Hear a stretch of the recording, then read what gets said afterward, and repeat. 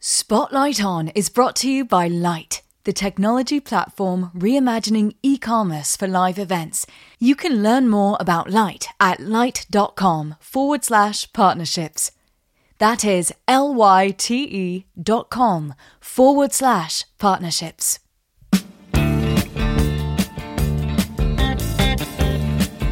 Hello and welcome to Spotlight On. I'm your host, Lawrence Purrier. This week, the spotlight shines on Vito Yaya. Vito is co-founder of two companies, one of which, Impact Museums, is making waves across the United States with its production of the original immersive Van Gogh. Vito breaks down the hows and whats of Impact, immersive entertainment more generally, and we dig into a whole lot more. You get the chance to listen in as two old friends and colleagues chop it up. I hope you enjoy. Get a shiver in the dark, it's raining in the park, but meantime. I have to say, the fact that you are now doing podcasts with people of my caliber is probably not a good bellwether for the podcast industry, but it's like a mortgage crisis of 2008, right? When you started giving mortgages with such bad credit, everything comes crumbling down. But yeah. There's so many podcasts out there, and there's so few people left to talk to.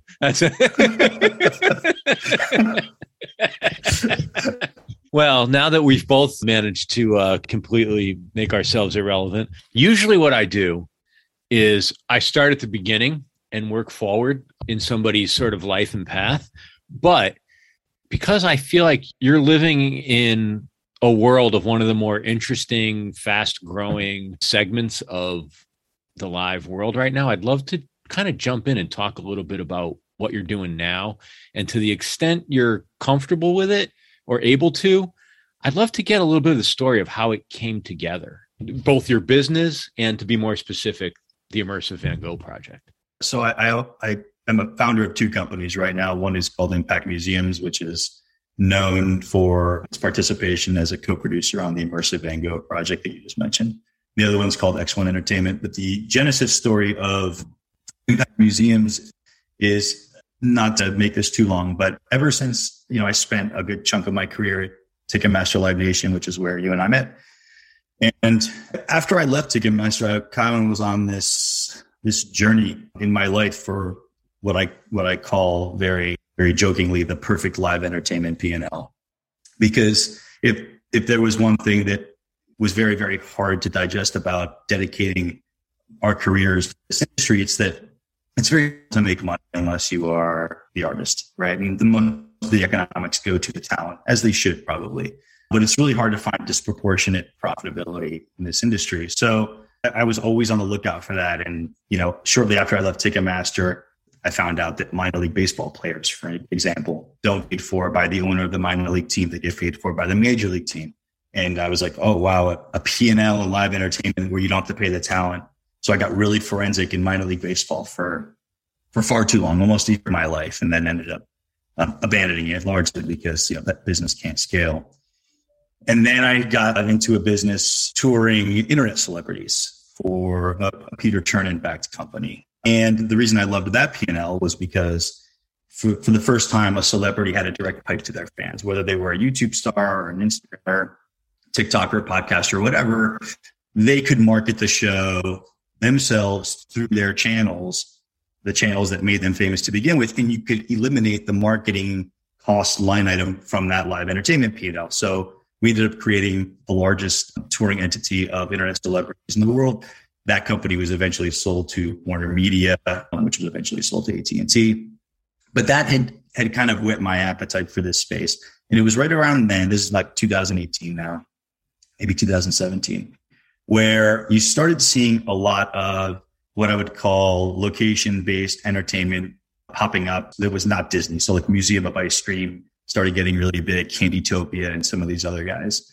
And as I was starting to exit that company, I put together a business plan the original business plan was actually to roll up companies that were already doing things like this. I became very fascinated with two things. One was that you could had a business where at the end of the night, you weren't chopping up the gross of the show, 95% to the artist, percent for you, or 90% to whatever, the deals that exist in promotion, right? It's a really, really tough business to make work. Here was the first time you could run, maybe not the first time, but it was allowing you to not only take the majority of the economics at the end of the night as the show producer, but secondly, and arguably more importantly, you didn't need a human being to be on a stage playing an instrument or a number of human beings being on a field playing a sport.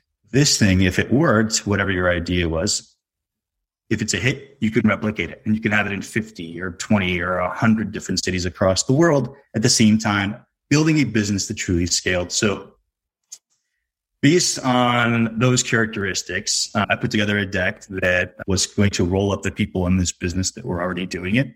And I had a private equity company in Los Angeles willing to back me. And they wanted me to build one first. They said, can we build one first before we, just give you the checkbook to start acquiring these things? And I said, sure. And I need a partner. And I brought in a friend of mine from business school, a brilliant guy named Mark Shedleski, one of my best friends on the planet. And he and I had been trying to work together for a very, very long time. He was always unavailable when I was available and vice versa. But finally, the timing was right. So we started partnering on it together and we started building the models and figuring out how we were going to launch this thing. And right around then was when I was approached by a Major League Baseball team for an executive position. And I'd always been fascinated with baseball and always wanted to work in it. And I asked my partner, Mark, I said, would you be cool with me spending a little time doing this and scratching this itch? I don't want to go to the grave with any regret, but I will be working on Impact Museums on the side and we'll come back quick. And he was cool that he said, as long as you let me bring a couple of other co-founders, which we did. We now have 4 co-founders in the business. Anyway, the deal with the private equity company didn't work simply for cap table reasons. So we ended up doing it ourselves. And lo and behold, the first deal that we did was with the company out of Canada that had the exclusive North American rights for this show that was playing in Paris before the pandemic, called Atelier de Lumière. The artist's name is Massimiliano Siccardi. And it sold 2 million tickets before the pandemic. And they just had a really, really great timing. They brought it to North America. They wanted to scale it. They couldn't do it. They probably could have done it themselves, but they wanted to do it as fast as possible. And we came on board as a co-producer and we put it into 7 markets in 2021. It ended up being the biggest selling event on Ticketmaster globally. I always joke that 2021 is probably the worst year you want to have that distinction of having the best selling event on Ticketmaster globally, but it's still something that you'll take. So anyway, that's the genesis story of the company. Happy to share more, of course. When you said the 4 of you did it yourselves, what did that really mean? Like what, or to say it maybe more pointedly, the dollar amounts aren't important to me, but what was the startup? What did you have to fund? Well, we were going to do one, and there's both 2 things, and this is how the business is built right now. Impact Museums has 2 distinct big divisions. One is a studio, which produces original content that is owned and operated. And the second is the live platform division. That's the part of the company that I look after. That's the part of the company that we know that we aren't going to have all the great ideas for live immersive entertainment. Other people and other producers around the world are going to have great ideas. But they're not always going to want to do all what I call the unsexy things that come with putting on a live show. Getting a venue, negotiating the lease, outfitting it with proper infrastructure and CapEx, doing the ticketing, doing the performance marketing, hiring 200 people in a month and training them to execute against that show and that venue. All those things are the things that the picks and shovel strategy, I'll call it. Those are the things that exist in our live entertainment business. And that business, the live entertainment business, can be deployed for content that's coming out of our own owned and operated studio, or it can be deployed for, like I said, a third-party producer. In this case, it was deployed for the third-party producer. So what we built was 2 things. We built the ability to create our own content, and we're building a distribution mechanism for the live entertainment portion of the company. Given what you just said about the area of your, like what you look after and your area of focus, can you talk a little bit about the studio though? Like, is it a bunch of like really smart people locked in a room somewhere? Are you like, what does it mean to have a studio, and what's the content development sort of life cycle like? It's a great question. And it's a question I probably wouldn't have been able to answer before we started this company up, a little more than a couple of years ago. The studio operates just like any other studio, whether it be a movie studio or production studio operates, which is to say we have a number of executives, and those executives have worked on projects that are pretty famous in the immersive space, such as Sleep No More, Meow Wolf. Those are the people that run our studio now. And their job is to do exactly that, is to come up with great creative concepts. But it isn't just a bunch of people in a room on a whiteboard. Yeah, that's how some of the ideation in Blue Sky happens. But we have really what I would call disciplined and structured rigor against the studio process, which means if a great idea comes out of the studio, they have to pass certain gates before they can unlock more and more budget. So what will happen is an idea will come, the studio executives will pitch it to the 4 co-founders. And if we like it, we will unlock some portion of the budget at the first gate. And then there are KPIs and goals that they have to hit before the second gate, before they can pitch to us again. And if they do, and the pitch is good, then we'll unlock a little more of that budget, all the way up until the point where we're fully pregnant with the project and we are going to take it to the world. And the other thing I didn't realize from a studio business, because as you know, I am not a creative, I sit on the other side of the business, is how long it takes for original content to get to the planet. And in this space, it's a year plus. I mean, you could certainly do it fast. You deploy more resources against it, or you do it in a less thorough way. But it takes a long time for something to come to the world. So our first original production won't be hitting until later this year, potentially early next. Does original for you mean completely original IP, or is it that you have an idea for an IP item that exists out in the world? You'll build the narrative and the tech around it and go acquire the IP? Like how should I think about that? Yeah, it can happen either way. So there are just ideas that will come out of the studio that can be anything, right? And we work on it. We own it completely. Then there are ideas. We get approached a lot by IP holders, whether they be musicians or authors or what have you, saying that they want to be part of an immersive experience. So sometimes what we'll do is we'll just partner with them and we will figure out the immersive experience together. Then there are other things out there like, we call ourselves impact museums because we are trying to not be as necessarily vapid as some of the immersive experiences that have populated this space in the past. We're trying to do things that are going to educate, things that are based in cause and altruistic efforts. So, then the notion of, you take something like climate change, how do you build a really cool immersive experience around climate change? Well, you need to bring in subject matter experts, right, to help advise and consult and be co-producers on projects like that. So they end up being pretty large undertakings that cost millions of dollars. So you're placing big bets here, but you're doing so in a way that hopefully you're mitigating and de-risking as you go through the gate process. And what's the story with Immersive Van Gogh? Like, so you partner with a third-party producer on it. I get that. And you started to explain it to me when I saw you last, but I'm still not 100% sure I walked away understanding, why is that marketplace so crowded right now? And how do I tell your Van Gogh show in a city from some of the other ones that seem to be sort of Me Too copycat productions? There are 2 types of content out there that you can tour or that you can exhibit. One is Van Gogh, which is public domain content, right? So he's been dead long enough that there are no rights, there's no license that you need to get to do a Van Gogh show. And when that condition exists in the market and anyone shows success, everyone's going to try to replicate and steal that market share. So that's what happened with Van Gogh, for instance. The original Van Gogh, and we call ours the original immersive Van Gogh because it's the one that came out of France by Massimiliano Siccardi, the original one. But as soon as we started selling significant amounts of ticket inventory, you saw the copycats come. And that's to be expected in this business. A couple of weeks ago, we just launched our immersive Frida Kahlo show. And Frida Kahlo is not in the public domain. She has not been dead long enough. So we actually did a deal with Banco de Mexico where we licensed from her estate the ability to do that. So with Frida Kahlo, you won't see any legal licensed copycat competitors. So that's generally speaking how the space works. So one of the places we're getting approached from quite a bit right now are the record labels wanting to do immersive experience around their acts, mostly their heritage acts. And that would be a great example of something where you won't have to figure out and do the research of, am I going to the right experience because there's two, whatever, Led Zeppelin shows playing in my market. The Van Gogh one it's I won't say it's an unfortunate example because, like I said, I think you're going to see competition whenever you see that kind of ticket sales volume exist. But the consumer was the one that ended up paying the price there because we had a lot of people that bought tickets for our show that ended up going to the competitor because the marketing wasn't clear and things like that.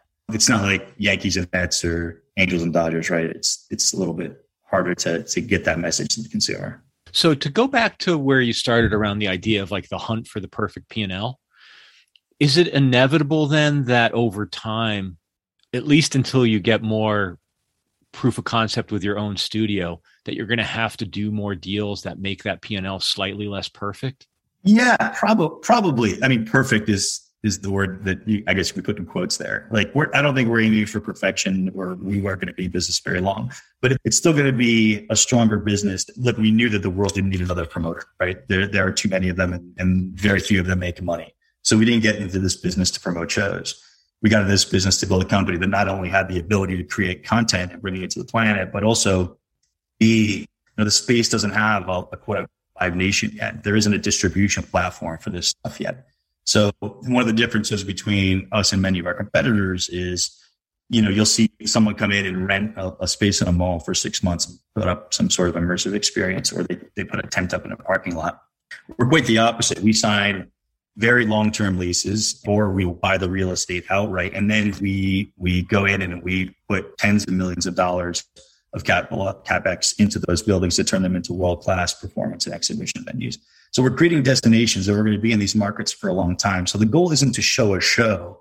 The goal is to create a place that gets known for entertaining that community. And, we always talk about the four co-founders of the business. We're talking about what problem are we solving? There's all great businesses and all great startups. They're founded on the notion of solving a problem. And we still haven't fully cracked the code on what problem we're solving. But one of the things that we know that we are doing is we're helping answer the question, what am I going to do with the family tonight? Or what am I going to do with the family this weekend? That's still a really big question mark and a big black box for a lot of people. Like, what are we going to do this Saturday? And we're starting to hopefully chip away at that problem a little bit. So in the case where you take over a long-term lease or you actually buy the dirt, what are the opportunities around that? Like, do the buildings, are they named destinations? Could you sell the naming rights? Is it an impact museum facility? Like, if I'm a consumer, where am I going? What building do I think I'm going to? So again, this goes back to the second part of the business, which is the live platform part of the business. So the third-party producer that we did the deal with is based out of Canada. Van Gogh specifically is a company called Lighthouse. We created a joint venture. We call it LHIM, Lighthouse Impact Museums. That joint venture is the entity that holds the 7 venues across the country that you're seeing play off all this great content. The venues themselves are called Lighthouse Art Spaces. So they do have a name. They do have websites. Could we sell the naming rights? Of course we could. Is that a possibility? Maybe down the road. I don't think we're thinking about that right now. Right now, we were really trying to build equity into the brand and getting these communities to understand that, hey, there's this great place in your town that's doing these things, and it will be doing them for a long time. I think the possibilities are significant because and if you talk to, we have some great advisors on our team and investors in our company, C3 being one of them.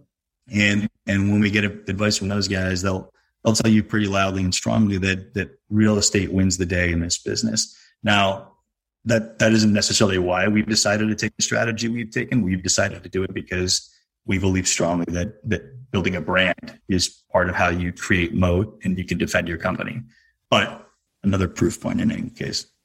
Right now in America, are there multiple productions other than Van Gogh out there yet? Or is this year and next where you start to roll out more properties?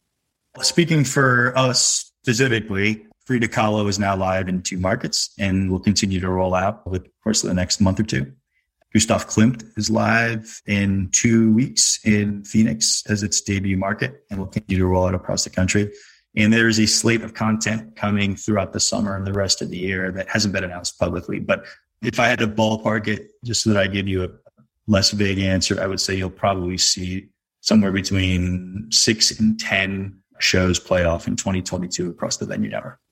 Does that mean that by definition, any individual show will have a finite beginning, middle, and end so that the next one can load in? Or is it you could have two spaces in the same city with two competing shows? Like, how do you think about, because you talked a lot earlier about scale. So are you scaling the one venue usage, or are you scaling to have multiple properties out all the time in multiple cities? Yeah. So the first thing to know is these 7 venues have been set up with projection mapping technology. And if you've seen the show, you know what that is, right? The images are moving around you on the floor and on the walls. And it's sort of a novel technology right now. And I think people are very taken by it. So right now, you can change out a show in one of our venues by changing the hard drive, right? We can play 5 different shows a day on the walls. We don't take that approach. Right now, for instance, pick a market in Dallas, we have Van Gogh playing 3 or 4 days a week and Kahlo playing the other 3 or 4 days a week, because we want to keep the experience clean, right? So for instance, the retail and merge area need to be relevant to the artists that you've seen, for instance, right? The gallery attendants that are going to answer questions about when you have need to understand that artist, all that stuff. But inevitably, I believe that the spectacle of projection mapping will start to wane, right? There's only so many times you're going to get blown away by things moving all around you in the room before you're like, okay, I've seen this before. So I think the productions and the exhibitions will become increasingly scenic, increasingly physical, the way we'll have fabricated pieces as we move forward into the year. To answer your question about diversification, yeah, so the way to think about Impact Museums is that it is a holding company, right? And that holding company has a big joint venture right now with Lighthouse. But we will have a portfolio of joint ventures as the years go by. And we will be producing all kinds of different content with hopefully all kinds of great partners, which will require us to have significant real estate footprint in all the major markets, nationally and internationally. So absolutely, I see a world where we are going to be in multiple venues. But this joint venture specifically is contained to those 7 buildings in Los Angeles, Dallas, Houston, Phoenix, Pittsburgh, Atlanta, and Philadelphia. How does the real estate acquisition work functionally? Like, do you have real estate attorneys, and like how's all that work? Because I know, just commercial real estate in general is so sort of city specific with just how things work and how do you navigate it, and the world of brokers and how you get the best deal and all that stuff. How do you guys think about that? Or let me ask it another way. How do you not get beat at that game?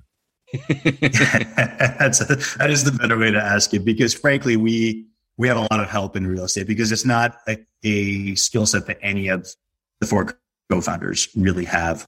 One of our co-founders, Diana Reyes, and we're very fortunate that she has a history in event production and I think a minor in real estate. But generally speaking, none of them are experts. So we have surrounded ourselves with experts. We have brokers, attorneys, and consultants that we use. We are now hiring a head of real estate, and we're in the final stages of that interview process. That executive will get to build a team underneath them that will handle all these things, all the way from venue scouting to architecture to dealing with the general contractors and the construction, but also more importantly than that, helping us drive what our real estate strategy is going to be. We believe that our real estate strategy can be a really big value proposition for us as a company and create defensibility around this space, right? So we are blissfully aware of how blissfully unaware we are internally as the co-founders. And we are, just like most of the functions that we know that we need help in, we are surrounding ourselves with the right people. So was your aspiration early on in life, as you started your career, to work in music in particular? Like, was that the thing for you? Or did you get sort of shanghaied into working in music? Did you have some more profitable career aspirations, or how did take us back to young Vito and how did it all start for you? Much like all of us that are in this space now, like we all have our story about like the first concert that we went to and how we fell in love and only wanted to do that. And that kind of applies to me too. I'm from upstate New York originally, and there's a great venue up there called Saratoga Performing Arts Center. And I saw a show and I was mesmerized, and I always wanted to be in this space. But I did not start off in this space in my career. I actually started off in finance and spent the first 5 years of my career as a securities trader. And then I did corporate development and merger acquisitions in the energy industry for Enron, by the way, which is always a funny little punchline in my life. So after your prison stint, you got into music? Right, exactly. The 3 to 5 and sing, and then I started singing. No, I knew I wanted to go to business school. So those first 5 years of my career were kind of just trying to position myself to get into a great business school. But I always knew I was not happy in finance, and I knew it wasn't what I was meant to do. So I used business school as a way to career switch, as a lot of people do. But, getting into the music industry, believe it or not, from business school was pretty difficult. And I was going to business school in the city of Chicago. So I remember there were like 600 kids in my class at Kellogg in Northwestern Business School. And literally 2 of us wanted to get to the entertainment business, myself and actually the guy who's my partner in this business right now, Mark Shedletsky. The way I got in was there was no way I was going to be able to get a job through normal means. So I just looked at the alumni base, and a guy named Greg Latterman had been a Kellogg guy. Greg was the CEO and founder of Aware Records, who founded and broke artists like John Mayer and Fight for Fighting and Train. And he was kind enough to have breakfast with me. And I said, look, I really want to work in the music industry. And I was wondering if he could help me. And he was really kind and gracious with his time. And he gave me a list of 12 people. And I think it wasn't even email. He gave me their physical addresses. So I wrote 12 letters, and I sent 12 letters out. And one letter was to a company called Jeff McCluskey & Associates, which was the only company in Chicago, by the way. Everyone else, as you know, was in Los Angeles or New York. And Jeff was the only one that replied to my letter. And I took a meeting with him, and he gave me a summer internship between my 2 years at business school. And after I graduated, I came back full time. But when I came back full time, he'd hired a COO at this point, a guy named Dave Marcus, who we both know and love. And Dave Marcus introduced me to another guy named David Goldberg, who we also both know and love. And the 3 of us decided that we were going to start our own company. And this was in 2003. By the way, Jeff McCluskey, for those that don't know, was a company that did independent music promotion, which means they were in the business of getting records played on radio stations for record labels. You needed that arm's length third company in the 90s and the 2000s, because there was so much pale going on in the 80s. And eventually Elliot Spitzer came in and even basically got rid of that independent promotion industry now as well. So that company doesn't really exist.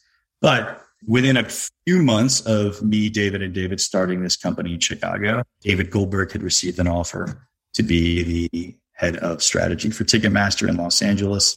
He left. And, I was still young and still single at the time. And he offered me a job to come out to Los Angeles, and I took it. And that was such a huge shifting point in my career, because I always think if Goldie had not hired me, where I would be right now, and how fortunate I was for him to do that. But more importantly, I was not passionate about, to answer your question in the longest way possible. I realized that I was not really passionate about the notion of selling discs or bytes or streaming subscriptions. That isn't what I loved. What I loved, and still do to this day, was that the adrenaline that comes when the house lights go down at a show. Those 2 minutes between when the house lights go down and the band starts playing their first number, that's the highest I get in life. And I'm addicted to that high. And to have been able to find a way to dedicate my life to it through that job at Ticketmaster, and then eventually all the other stuff, I consider myself incredibly fortunate, and this is a horribly charmed life that I get. When you first went to TM, what did Goldie have you doing? And so we were just business development at that point, which really meant anything that didn't fit anywhere else came to us. If someone approached us with a deal, or there was a company that needed to be acquired, that was the first 6 months of that job. It was just really undefined. And then Goldie came into my office, and I'll never forget. I said, what is how do we define success here? And he said, all we're going to try to do is we're going to try to, now he could have said a lot of things that are typical businessy, like, oh, we're going to try to grow the company 10%, or we're going to reduce costs by this much. And his answer to that question was, we're just going to get the artist a whole lot closer to the fan. And I was just, it's such a Goldie thing to say, right? Great answer. Right? It was exactly what I needed to hear. I was there 7 years total. We spent the majority of the rest of that time after we stopped, or after I stopped being part of the corporate development team there, figuring out how to do that. And Ticketmaster was right in the throes of releasing a lot of technologies. This is 2003 now. It's just really started taking some brand and market share away from Ticketmaster. Not really from Ticketmaster. Ticketmaster wasn't competing in the secondary market, but from ticketing in general, right? So all these technologies, Ticketmaster was developing like auction technology so that artists could get true market value for their tickets the first time they were sold, and that money could go to a band instead of a broker. What's now called platinum tickets, but really essentially what is buy it now ticketing, when you're adjusting the prices like an airline or a hotel would to make sure that you're capturing proper market value. All the stuff that you and I did together where we were bundling upsells for artists with their music and fan club subscriptions and all those great things. We were going to be in the service of the artist, which is super cool for Ticketmaster because we've never done that, right? In the value chain, Ticketmaster services the venue. They've never really had direct communication with the artist. And when I say the artist, I mean the artist representative, the agent or the manager. But Goldie built this team that did exactly that. So the dynamic was interesting, and please cut me off when this gets boring. But at this point, Live Nation was still a client. They did not get owned Ticketmaster, right?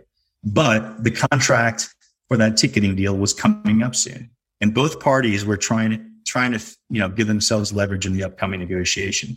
So you started seeing Live Nation do things like hire ticketing executives and start to talk to other companies in the world that do ticketing. And then you started seeing Ticketmaster do things like build a team that talks directly to the artist, right? They were both kind of positioning themselves for what was to come. But we ended up having tremendous success in that business. Eventually, Dave Marcus moved out as well and became part of the team. We were within, I would say, 2 years of the start of that business. We were working on every major tour, either doing something to dynamically price their tickets to get the gross of the show up, to facilitate peer-to-peer resale in a safe way, to bundle the fan club subscription or the recorded music, or to do the exact opposite. Like for Springsteen, he's not going to do any of those things. What you do with him is you employed back then a technology called paperless ticketing, which made it such that the purchaser of the ticket could be the only one that attended the show and prevented resale in a way to thwart scalping, right? So I did that for 3 years out of Los Angeles. Then I was sent over to Europe to build the team over there for a couple of years, because you came over and visited a few times. And we did that in Europe from 07, 09, rebuilt that same team. And then Goldberg had moved on to become the CEO of UBET. Marcus had moved on to Warner Brothers Records. So they brought me back from Europe, and I had a chance to run the entire music team globally, or whatever it's called now. It was called Music Services back then. I think Marcus is calling it music now. I don't know. He's still there. He boomeranged. He made it back there. Yeah, second tour of duty, right? Yeah. So you worked in music. You worked in sports for a minute. And didn't you work in your other great passion? Didn't you work in the gambling space for a while? Yeah, briefly. That was when I was not in search of the perfect P&L. But yeah. Well, let me ask you a couple of questions before I shut up and let you go, which is, there was that minute in time, and my perception looking back is that you guys might have been a little early, where I think it was right after the financial crisis, and the tone seemed to be the states are going to need to loosen the reins on this, and other things were starting to liberalize. Other, like, I guess you would call like social vice type laws were starting to liberalize and loosen, pot laws being probably the most famous. And so it seemed like there was a moment where wagering and sports books were about to explode. And I guess finally now it has, but it seemed like it took longer than it seemed like it was going to 12 or so years ago. Am I remembering it right? Yeah, you are. And look, I'll preface this by that I spent exactly 1.5 years of my career in this space. So I'm not an expert, but yeah, Jeffrey Pollack, who former commissioner of the World Series of Poker, former executive at NBA, NASCAR, CEO of the XFL, really good friend. Ian Goldberg and a couple of other executives had this idea that poker, if treated like any other sport, in other words, unlike the current poker tournaments where anybody with $10,000 or whatever the buy-in is can play, but if you treated it like golf, where only the best players in the world, if you could actually algorithmically rank them, you created a proper league that you could have a televised league that had tournaments that people would watch. And you could create a brand that when real money gaming actually did become legal, you could exploit that brand and you could capture a disproportionate share of that market, kind of like what FanDuel and DraftKings have done. Fast forward 10, 12 years to now. Yeah, the timing was off in a pretty big way, because poker, what you see legalized now is you see sports betting legalized now. But poker still, frankly, is not legal online in the United States. So we mistimed that legislation significantly. And if there's one thing I learned from that company, it's that betting on the timing of legislation is tough, right? You look at like what Uber did. They forced that by being a disruptor. You couldn't do that here without being in serious violation of many, many laws and going to jail. We couldn't just start taking bets and legalized legal bets in poker before the legislation passed. But yeah, like now it's opened up. I think somewhere around 22 states have legalized sports betting. It's one of the things I did for the Law International when I was there, is brokered their deal with BetMGM, who now has a sports book right in Nationals Park. But yeah, like look, at the end of the day, all these things start, there's a confluence to them, right? Live entertainment, sports betting, they're all part of it. If you see what Jeffrey Pollack did with the XFL when he was running it a couple of years ago, there was an integration between gaming being sports betting, not gaming with games. Like the odds were changing live on the screen while you were watching the game. The prop bets were being distributed to you live. Like that is where the world is going when it comes to all this kind of entertainment. And I think they're just going to continue to collide more and more. I'll always be a customer. I don't think I'll be working in that space again. I'm glad to be back in live entertainment.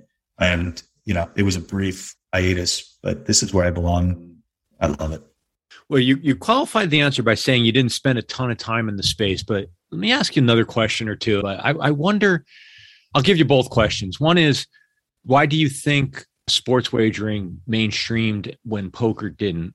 And do you have any thoughts on how the genie's out of the bottle for sure in terms of sports and sports books, but do you have any fears as somebody who loves sports and is also sort of interested as someone who likes to wager?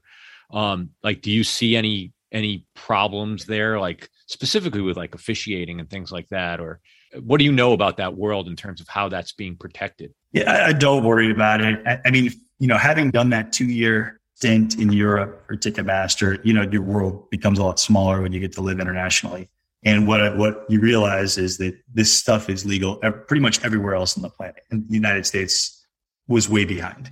I think the reason that poker is not caught up yet is simply just because of the ability for sports betting is far more lucrative. The potential for that as a tax revenue source is just far greater. But I think you're going to see poker. Like I said, most of the other major territories on the planet already have that legalized. No, I really don't worry about it. I think it's part of the way people consume entertainment, whether it be in your home, on the couch, on your phone, or in the venue, playing along.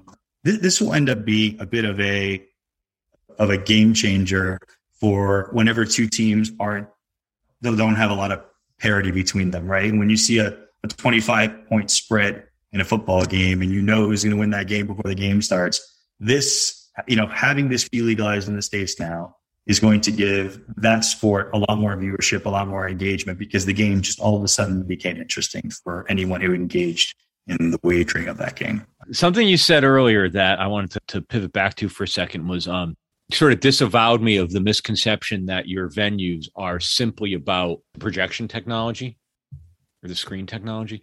And you talked about maybe having to do fabrication and things like that. It becomes more of like a theatrical environment, if you will, or mixed media environment.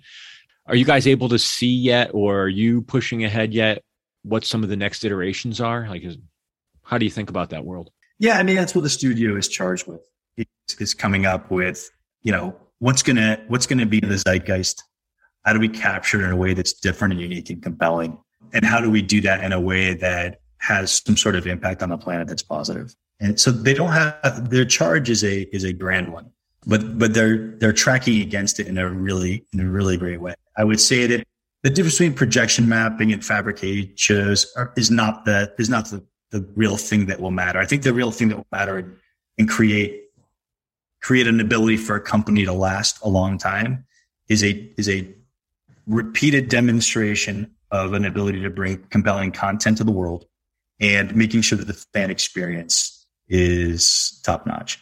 So, both of those things are on our shoulders in a really big way. We're going through a pretty significant capital raise right now, and our investors are going to demand that we perform against all those things. But the challenge is super exciting, right? Because we talk about it all the time. To use another sports metaphor, when it comes to this part of the live entertainment industry, we're still in the first half of the first inning. And there is an opportunity here for someone to do something really big and really meaningful. And to be again, I hate using this phrase, to be the Live Nation of this space. And well, one of the things that we aim to be is a very, very big player in this space that allow producers to get their content to the world and allow fans to consume that content. Somebody's got to be in the middle, and that's our goal.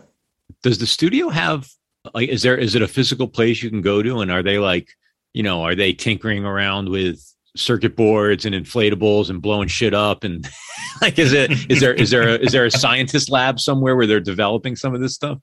There is a writer's room. And that room exists in the ether through Zoom. Yeah, at least it does right now. Yeah, the team is distributed across the country.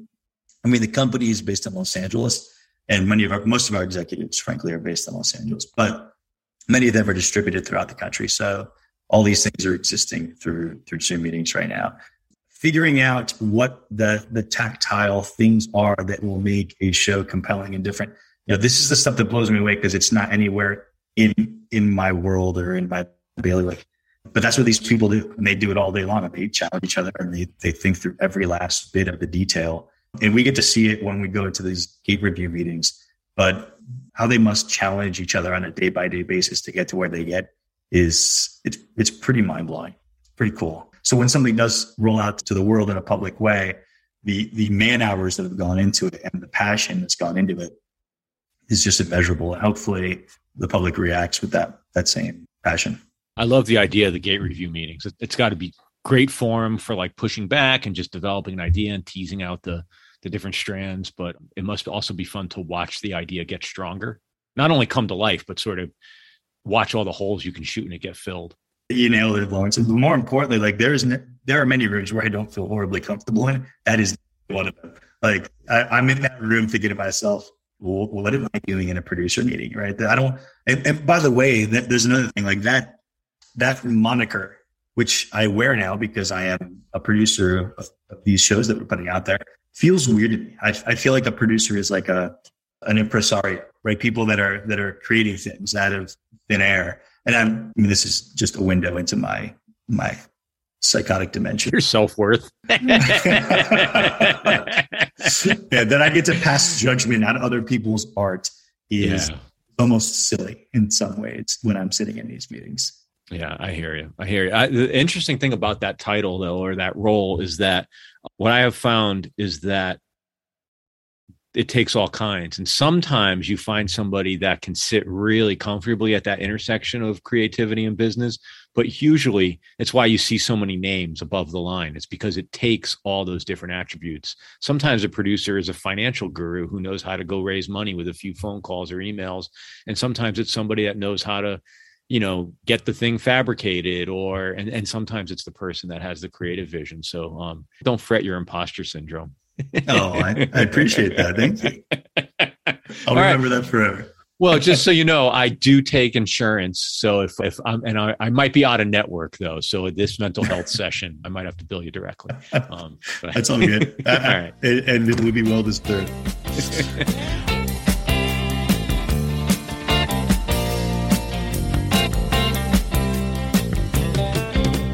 Thank you so much, Vito Yaya and the team at Impact Museums.